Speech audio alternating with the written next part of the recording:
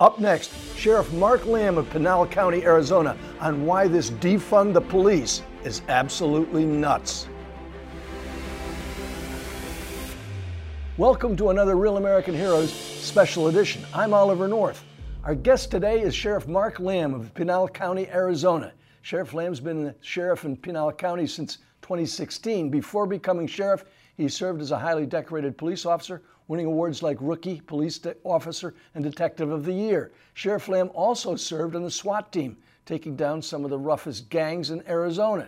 And in his downtime, which is rare, you can see Sheriff Lamb hosting the hit TV show Live PD. God bless you, brother. Thanks for taking time. I love that hat. Is it a Stetson? Thank you. No, it's actually a Justin, made by Milano hats out of Texas. It's a great looking hat. It really is. Look, Thank Sheriff, you. There's a lot of talk today about defunding the police.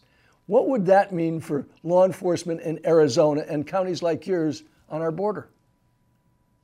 First of all, it's a ridiculous concept to defund the police. You know, I had a community meeting a few weeks ago with a lot of our Black, Hispanic, and other leadership in our community.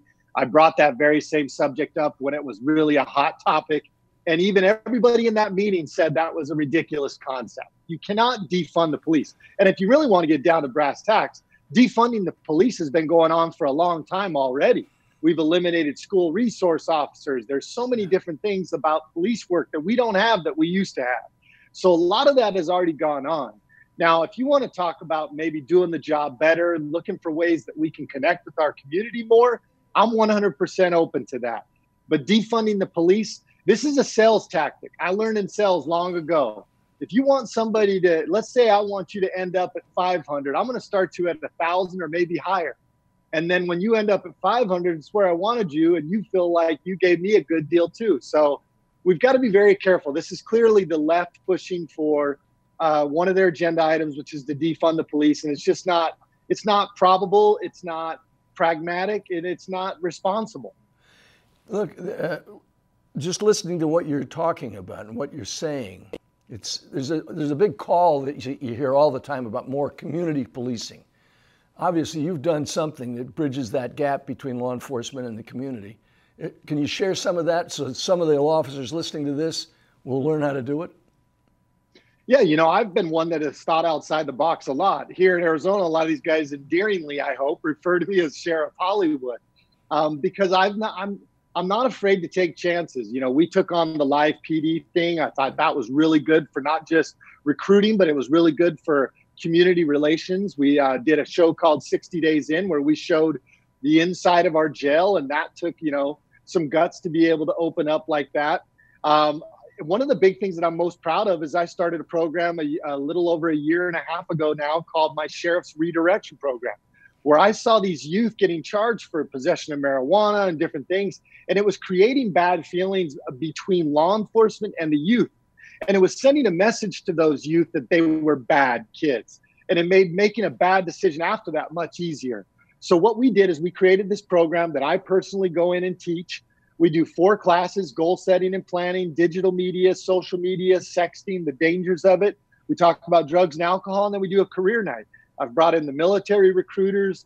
I've had a lot of different businessmen, people who've been to prison. And what we've done with that program is we've given them an opportunity to get out from underneath those charges as if it never happened. And we create a good relationship between law enforcement and our youth. Since then, none of the kids that have gone through my program and completed it successfully have reoffended. Not a single one of them. And there's been over 100 kids go through that program. So it's programs like this and other programs that we do in our community that are going to change how our community views us in law enforcement. And I would love to see more law enforcement agencies across this country take on that mantle of community relations. Look, President Trump was just down on the Arizona border. He was very proud of the fact that he's completed another milestone on the wall. Have you seen a difference in border security issues since he's been in office? Absolutely. Yeah, when we first came in, I took office just a month before he did. I came in on January 1st. I think his was January 17th.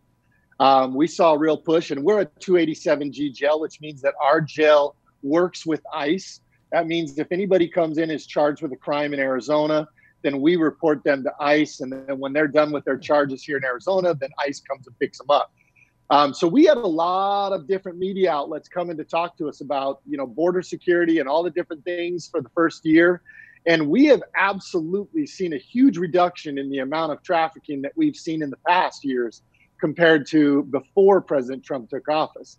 It has been a tremendous help to us. Now, where we are logistically, we have a Native American reservation on the south end of our county that actually runs into Mexico. So this is something that we will most likely here in Pinal County always face. No matter what you do, no matter how many miles of wall you will build, it will basically funnel more and more into our area and into our county. So we're cognizant of that, and we're thankful for the federal government for their help they've given us, the increased amount of federal funds that we've seen. It's been a tremendous success, and we've seen a huge reduction in human trafficking and drug trafficking. Now, having said that, it still exists. And that's what my job is, to make sure that as we get into this election year, that people still understand we have a problem and we need to continue to secure our borders and protect America. The networks are now canceling shows like Cops and Live PD, which always struck me as a great recruiting tool. Isn't it going to be more difficult to recruit good cops and deputy sheriffs or law enforcement in general without shows like that? Absolutely. It's going to be harder to recruit with what we've seen recently, with the amount of media coverage trying to tear away at our police forces and our communities. That in and of itself is going to make it difficult.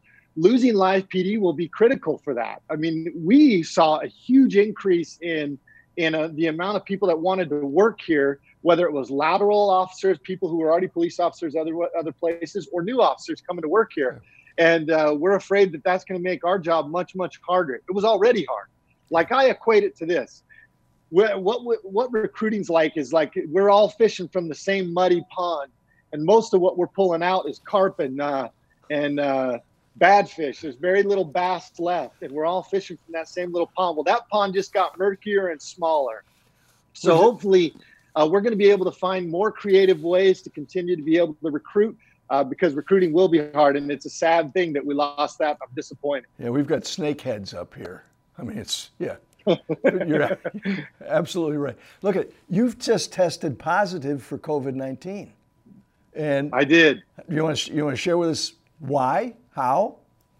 Yeah, so I had I'm campaigning. I don't have an opponent, but I believe in hard work and I believe in branding, and you continue to show the people that you're grateful for the opportunity to serve them as the sheriff. So I've still been doing some campaigning. I had a yard sign, and I put it out for a yard sign request, and in 48 hours, I had over 800 requests. And so we decided to do it different. We decided to have people come pick it up. So a week or so ago, I had one of those. A lot of people showed up. Well, somewhere during that day, I actually contracted COVID-19 from one of the people that came to the event.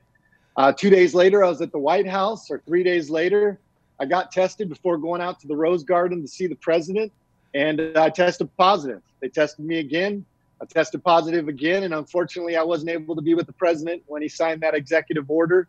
I had to drive 35 hours home back to Arizona from Washington, D.C., mind you, while having COVID. But I'm back home. I'm back in quarantine. I'm feeling good, and I'm looking forward to getting out of this quarantine, that's for sure. Well, I hope you do soon. The idea of a sheriff showing up wearing a mask it's like walking into a bank wearing a mask and rubber gloves. Just doesn't compute very well up here. Look. No, it doesn't go over very well down here either. Like 50 years from now, when my great-grandkids are studying about this extraordinary time in history, what do you want them to know about what you did? Because it is an extraordinary time in history. You know, I love that question. And I think that's, if more of us reflected upon that same question, how do we want to be remembered? How do we want our family to remember us?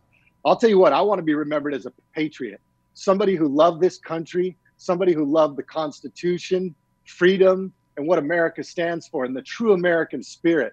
And that is why I ran for office, and that's why I continue to fight. It's not easy. And in this day and age with the COVID, and with the way that people are looking at police officers and trying to tear us down, even more so, we need good, strong patriots who love and cherish freedom to be able to save this Constitution. I got a news flash for everybody listening out there. The Constitution will not be saved in Washington. It'll be saved by enlightened men and women of this country, people who love and cherish freedom.